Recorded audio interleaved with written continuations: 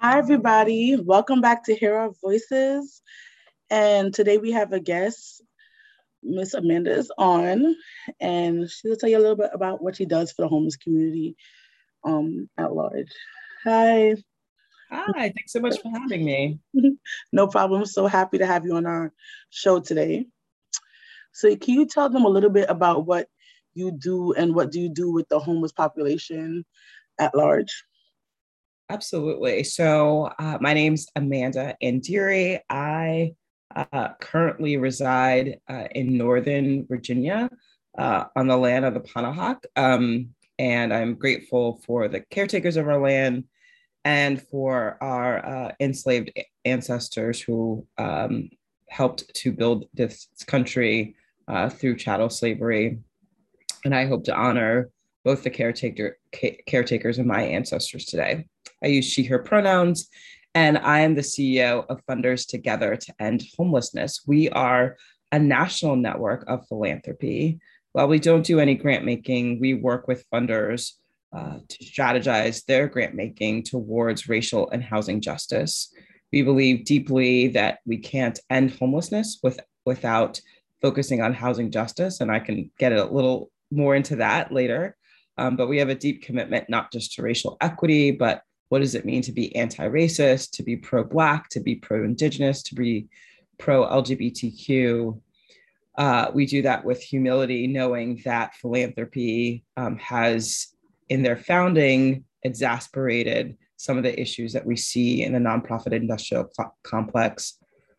But we also do that in partnership with other national leaders in coalition building and helping philanthropy's voice be a part of the conversation in policy, advocacy, and strategy to prevent and end homelessness. You do a lot of stuff.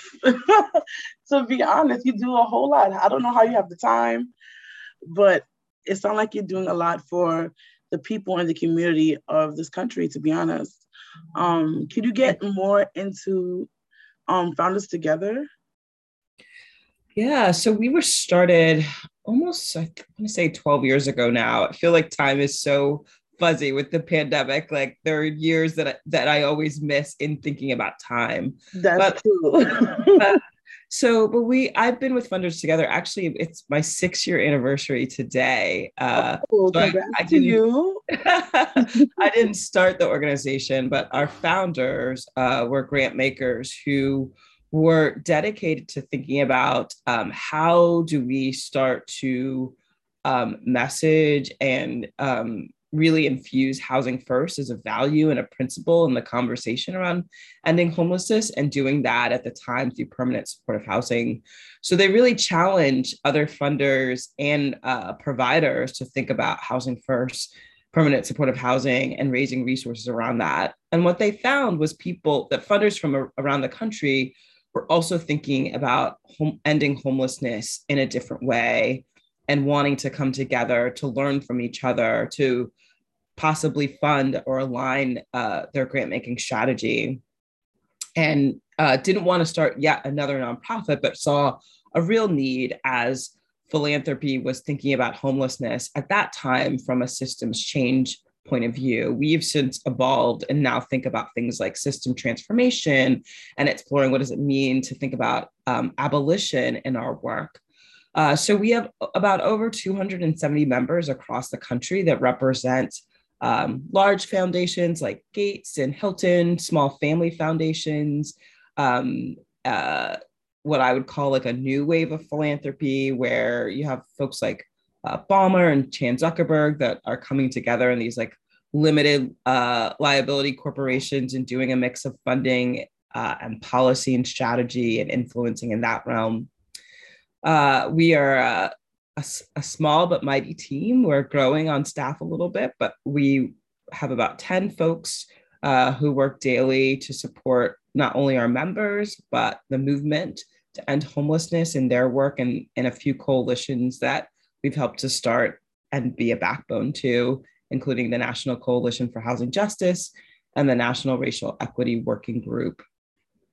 Our board are committed leaders in philanthropy who have served as foundation leaders or former foundation leaders who represent, we have really worked hard to have them represent people of color, people with lived expertise. And they're really some of the greatest people I know in this work and really dedicated to preventing and ending homelessness as well, including my incredible staff. So that's a little bit about Funders Together. A lot of our work is centered around learning together, doing work in regional networks together. We do a lot of work in what we call communities of practices, where we take funders on a 2-year learning to action journey, whether that's around racial equity, whether that's around health systems, whether that's around aligning employment and housing systems. And a lot of our work is really to mobilize philanthropy, to push philanthropy, to think about how they can reimagine, dismantle their own practices towards housing and racial justice. Got it. I have a question. You said that you take like a 2-year process. How does do you pick these people? Do the people come to you, say we need this training in this area? How do you go about doing that? When you're picking out these people, and how do they know about the organization beforehand? Yeah, that's a great question. So it's a little mix of both. We have some funders who come to us and say, we're starting to think about housing and homelessness as a strategy. Will you help us? And then we plug them into the right spaces. We sometimes approach funders in certain areas and say, we hear you're thinking or you're starting to invest in housing and homelessness. You should come be a part of our work and learn.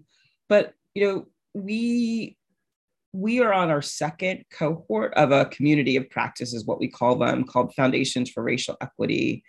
And I've been pleasantly surprised that each time we open up that application, we have an abundance of foundations who say, I want to stretch myself on my racial equity journey.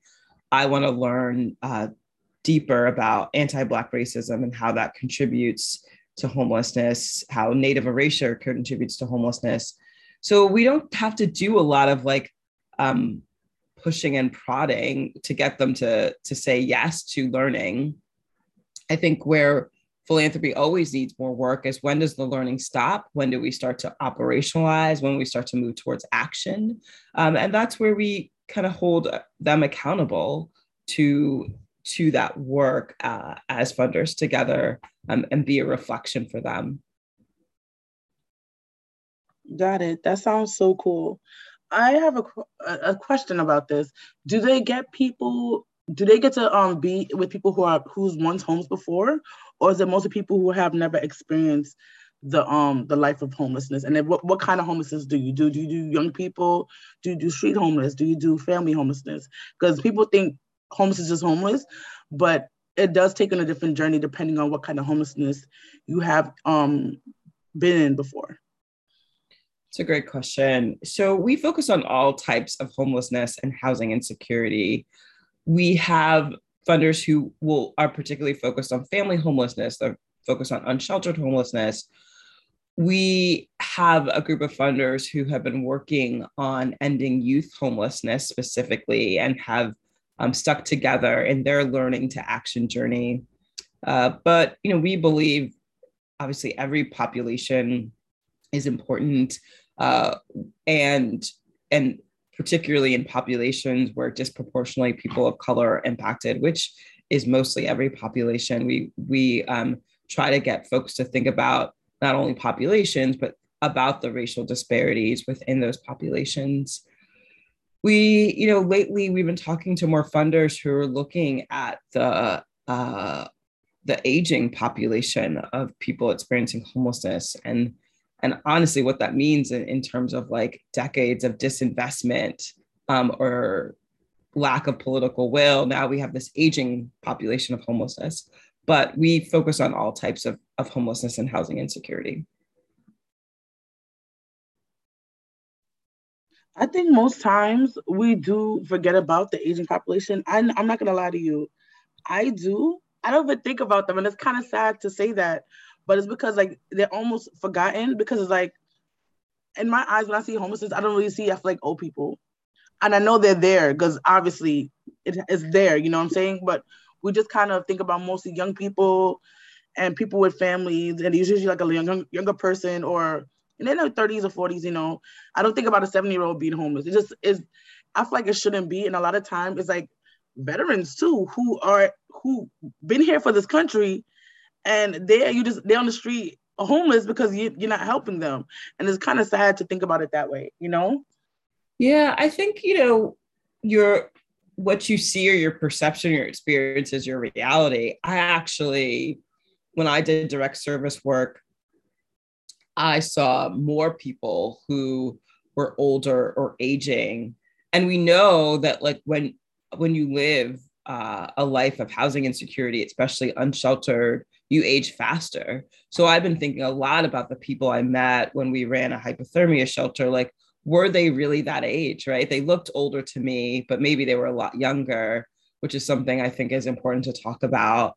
And then, for years, there's been researchers who are working in the field talking about like this, that there'll be a certain population who started out in their housing insecurity young, and might end their lives homeless, and what that means, how we reflect back on that as a country. And then, I know other people who, because they walk down certain streets, only see like family homelessness and their eyes are drawn to young people. I worked a lot in the suburbs of DC, and homelessness here was hidden, even though it was mostly young children. So I think it's really important to talk about like who we think is homeless and what do we see. I always also remind people who you see is just the tip of the iceberg of who is actually experiencing housing insecurity. That is so true. That is such a fact.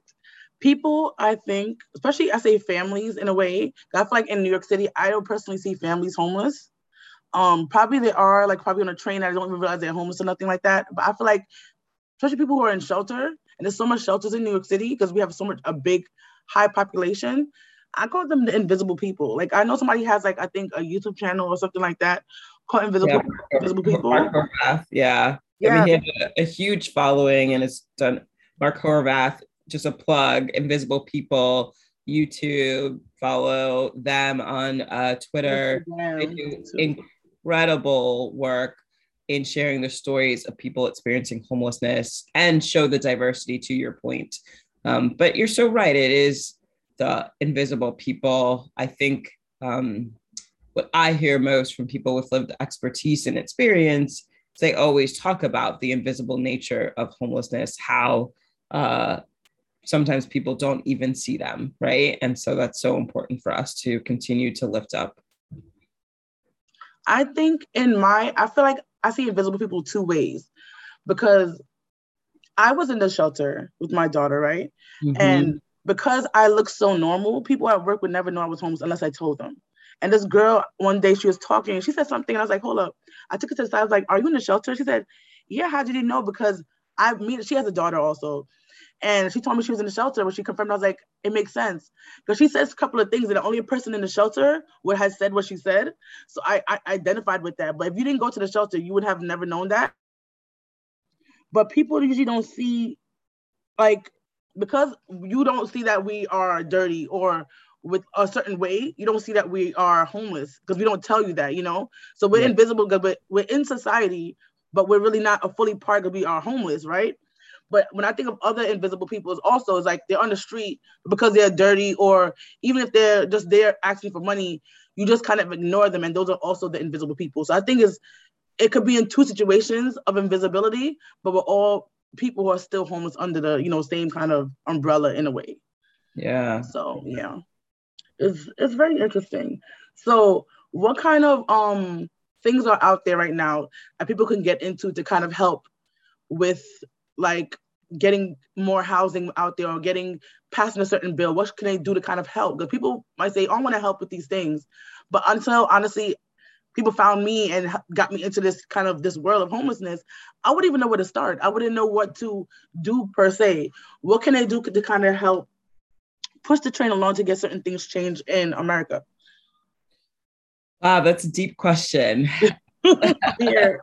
Yeah. So I think if you're listening to this podcast and you are not really engaged in your community, but you know homelessness is a problem, I think that it's really important to start communicating with your local leaders, whether that's your mayor, your city council, your board of supervisors, and express to them that you want a community that has diverse housing options for everyone, that affordable housing is a goal for your community because you want people to be able to live and have joy where they work and be in community.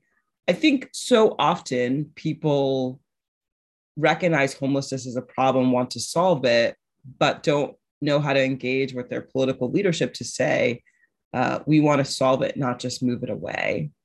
And so I know for folks, like understanding who's homeless, who's experiencing homelessness, who's unhoused is really important. Doing that in a way that doesn't feel intrusive, though, I think is really important. So I think that's always the first step I offer to people, is to not have people be invisible, to understand the diversity of people who experience homelessness and housing insecurity, and then have real conversations with your community leaders about what does it mean to have a community that has housing available for everyone. I believe if you're listening to this podcast and you're in the work, right, with in the movement, whether that's someone with lived experience or lived expertise, whether you're working for a provider or an organization that does capacity or policy, we're at such a critical, pivotal moment in our work around ending homelessness and housing insecurity. We know that on the table in Congress is a bill called Build Back Better that is basically the infrastructure bill for human services, and housing is constantly in threat to be taken away from that bill. The investment in housing in many of the relief and infrastructure bills over the last 2 years could change the course on ending homelessness and housing insecurity, but we don't have the political will in Congress, and even quite frankly in the White House right now, to say like this is a top priority, and not just more resources for housing, but thinking about housing as a fundamental human right, as a basic need, thinking about housing as guaranteed, and thinking about how we change our resources to reflect those, to prioritize those who are most marginalized by housing insecurity, and being specific about naming that as Black, Native American, and people of color. And so if you're inclined to talk to your congressperson, your senators, and also share your priorities for housing in any resources that are allocated, I think that is super important to do. So those are just some of the things that that we have been thinking about in terms of ending homelessness and housing insecurity in our country. I know there's a lot of local stuff that probably is happening in community, but I do think there's this all-out push to focus on making sure we have the right resources in Build Back Better, or whatever comes out of the negotiations that are happening right now. I think also we need to work locally, and locally is a big thing, because I feel like in general, when they get the certain vouchers or they get certain things, one thing I hate about it is that they put people in shelters in areas that was not honestly that safe and not that great. So you come out of one problem, you kind of end up in another problem, and you do want to stay in housing, but where you are is not the greatest environment for you, your state of mind. It can make you, if you have already had anxiety, it can make it worse. If you already had stress, it's going to make it worse. If you already have all high blood pressure, it's going to make it worse by living in an environment that's not safe or good for you and your kids. And the environment your kids grow up in is going to be affecting what's going to happen to you and your kids, in the long run.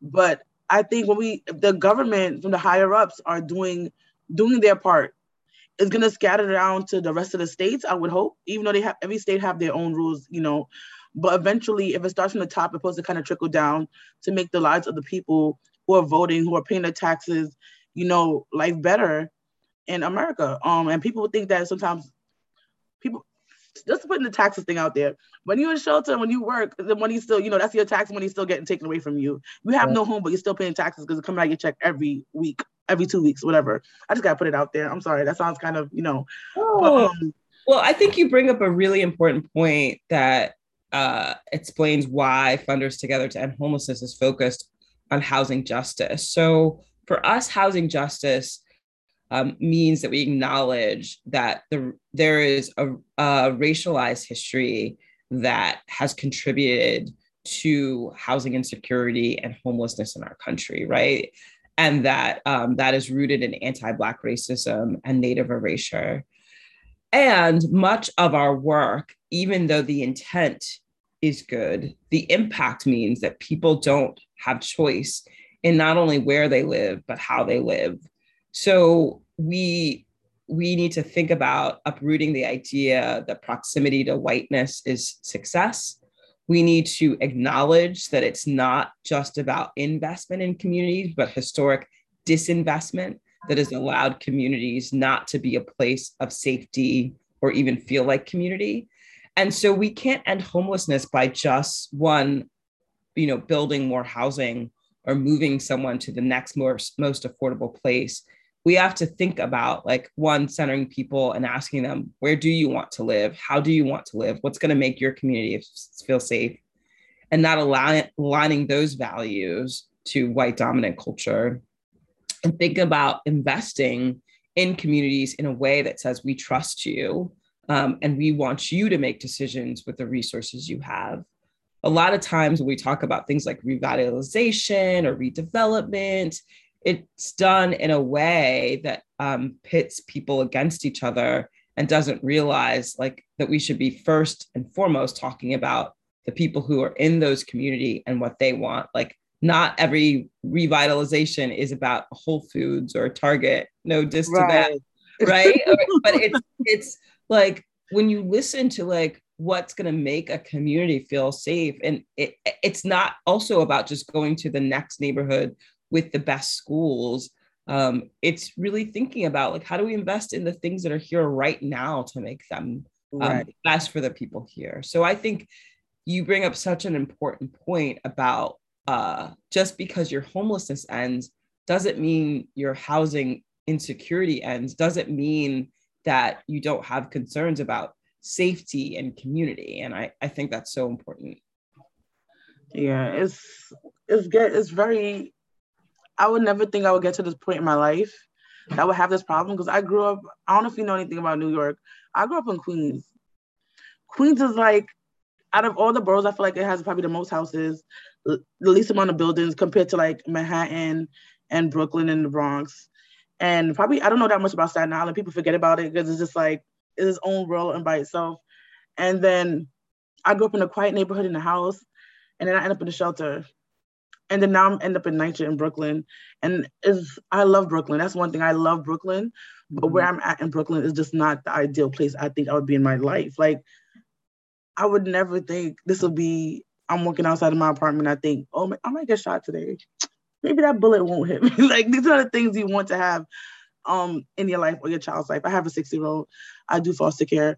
I don't want this to be my destiny. I know it's not going to be, but right now that's where I'm at. And it just, I already had anxiety from before, and then I have anxiety. You just never know what's going to happen. You shouldn't have anxiety when you put it on your head. You waking up and people acting crazy. It's just not the environment you personally want. And in the shelter, people were going crazy too. People were always yelling.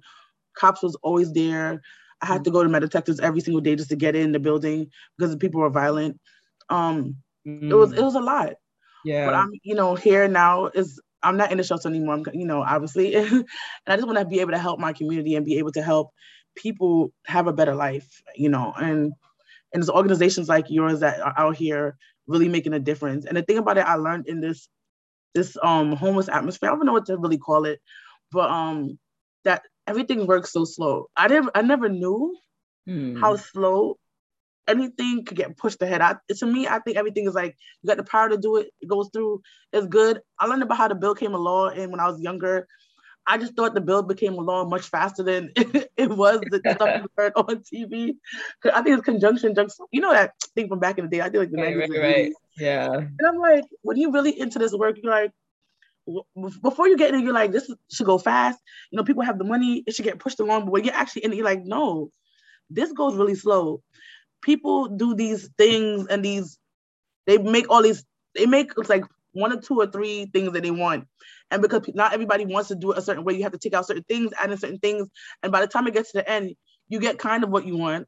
But it takes about 10 years to get there. And you're like, this is half of my life. 10 years is like a 10-year-old child. If you think about it in numbers of a person, that's a long time. Yeah. And it's like, I don't know what to do. But it's like, thank you for your organization really helping out the people, because we definitely need it, you know? Well, I just want to thank you for sharing your truth. Thank you. I just want to just acknowledge that I see you and I hear you. And, you know, I think we are in community together to do this work together. I also just want to acknowledge something that you brought up that's so important that we don't talk about enough. Many times people hear stuff like, oh, you know, I talked to someone who is homeless and like they didn't want to go into the shelter, like they denied service. And we use these terms like service resistant. And if anything in this pandemic, what I hope we take away and learn is like congregate shelters and the way that a lot of shelters are run, not every shelters are run, are not good environments for folks, right? And so people don't deny housing. What they're saying is like, the choice you're giving me is not really a choice. Exactly. Or, you know, the choice that you're giving me is not good for my mental health. And we don't talk about that enough. I think there's this idea that folks should just be happy with whatever you give them because they don't have what they need right now. And that's not seeing someone's humanity. It's not giving someone like what they actually need. And so I thank you for sharing the hard truth and experience about your time in shelter. And it's not to knock shelter providers, or like most of them are doing the best that they can with what they have, but we have to reimagine how we think about crisis intervention and also start to go upstream. Like the justice part of the work is to prevent people from falling into homelessness first, right? Like that's the goal, is that no one should ever experience the trauma of housing insecurity and homelessness. And so it's not enough to end it. We have to prevent it and help think about just reimagine in new ways with folks like you who have experiences that I don't, that are so critical to the policy work, to the funding field, and just to our everyday lives to like get to real solutions. So thank you for sharing. No problem. No problem. If somebody wants to join Fund This Together, where would they have to go? Is there a website they can go on? You can say it right now so people can get out there and really be able to join in and to be able to change the world, you know? Oh, yeah. So, you know, our membership is only open to private philanthropy. So folks who are working in foundations, United Ways, doing grant making. But so our website is funderstogether.org. We have incredible resources there around grant making strategy, around racial equity. So if you're listening and there's funders in your community that you think, oh, they need to be a part of something bigger, it'd be great for them to join. If you are a funder, we'd love for you to join. But if you're doing this work and just want to like, you know, peruse our resources, if you would like us to come speak in your community or your organization, we do a lot of talking about our own racial equity journey, talking about what that means for the movement to end homelessness. So we are in community with everyone in this work together. Definitely. It don't take one person, it takes basically at this point, the world to kind of, you know, push change along and help the communities that we are in. And everybody just want to be housed. Everybody just want to be happy. Everybody wants to be safe. And to do that, we need to work as a team to make that possible for everyone, all ages, all colors, all religions. It doesn't matter. At the end of the day, we're all people, human, and we all just want to have a better life for us and our family, you know? So, definitely. So, do you have any last words for the people? I would just say,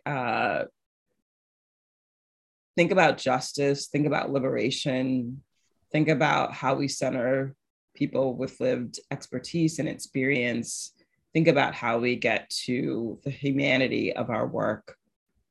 And like we started with, see people first. And I really thank you for this opportunity. Thank you for being here. So guys, thank you for listening to Hear Our Voices. I know we haven't been back in a while, but we're gonna soon be coming out every week on a Wednesday, as you know. Look for us on Instagram. We're fully active on Twitter all the time. We have a Facebook, but right now it's private, so that's gonna be linked in the bio soon. And if you also want to see my Instagram and things like that, keep up on what I'm doing, this is your host, Kay Did, as usual. And thanks for coming and listening to our podcast. See you next week.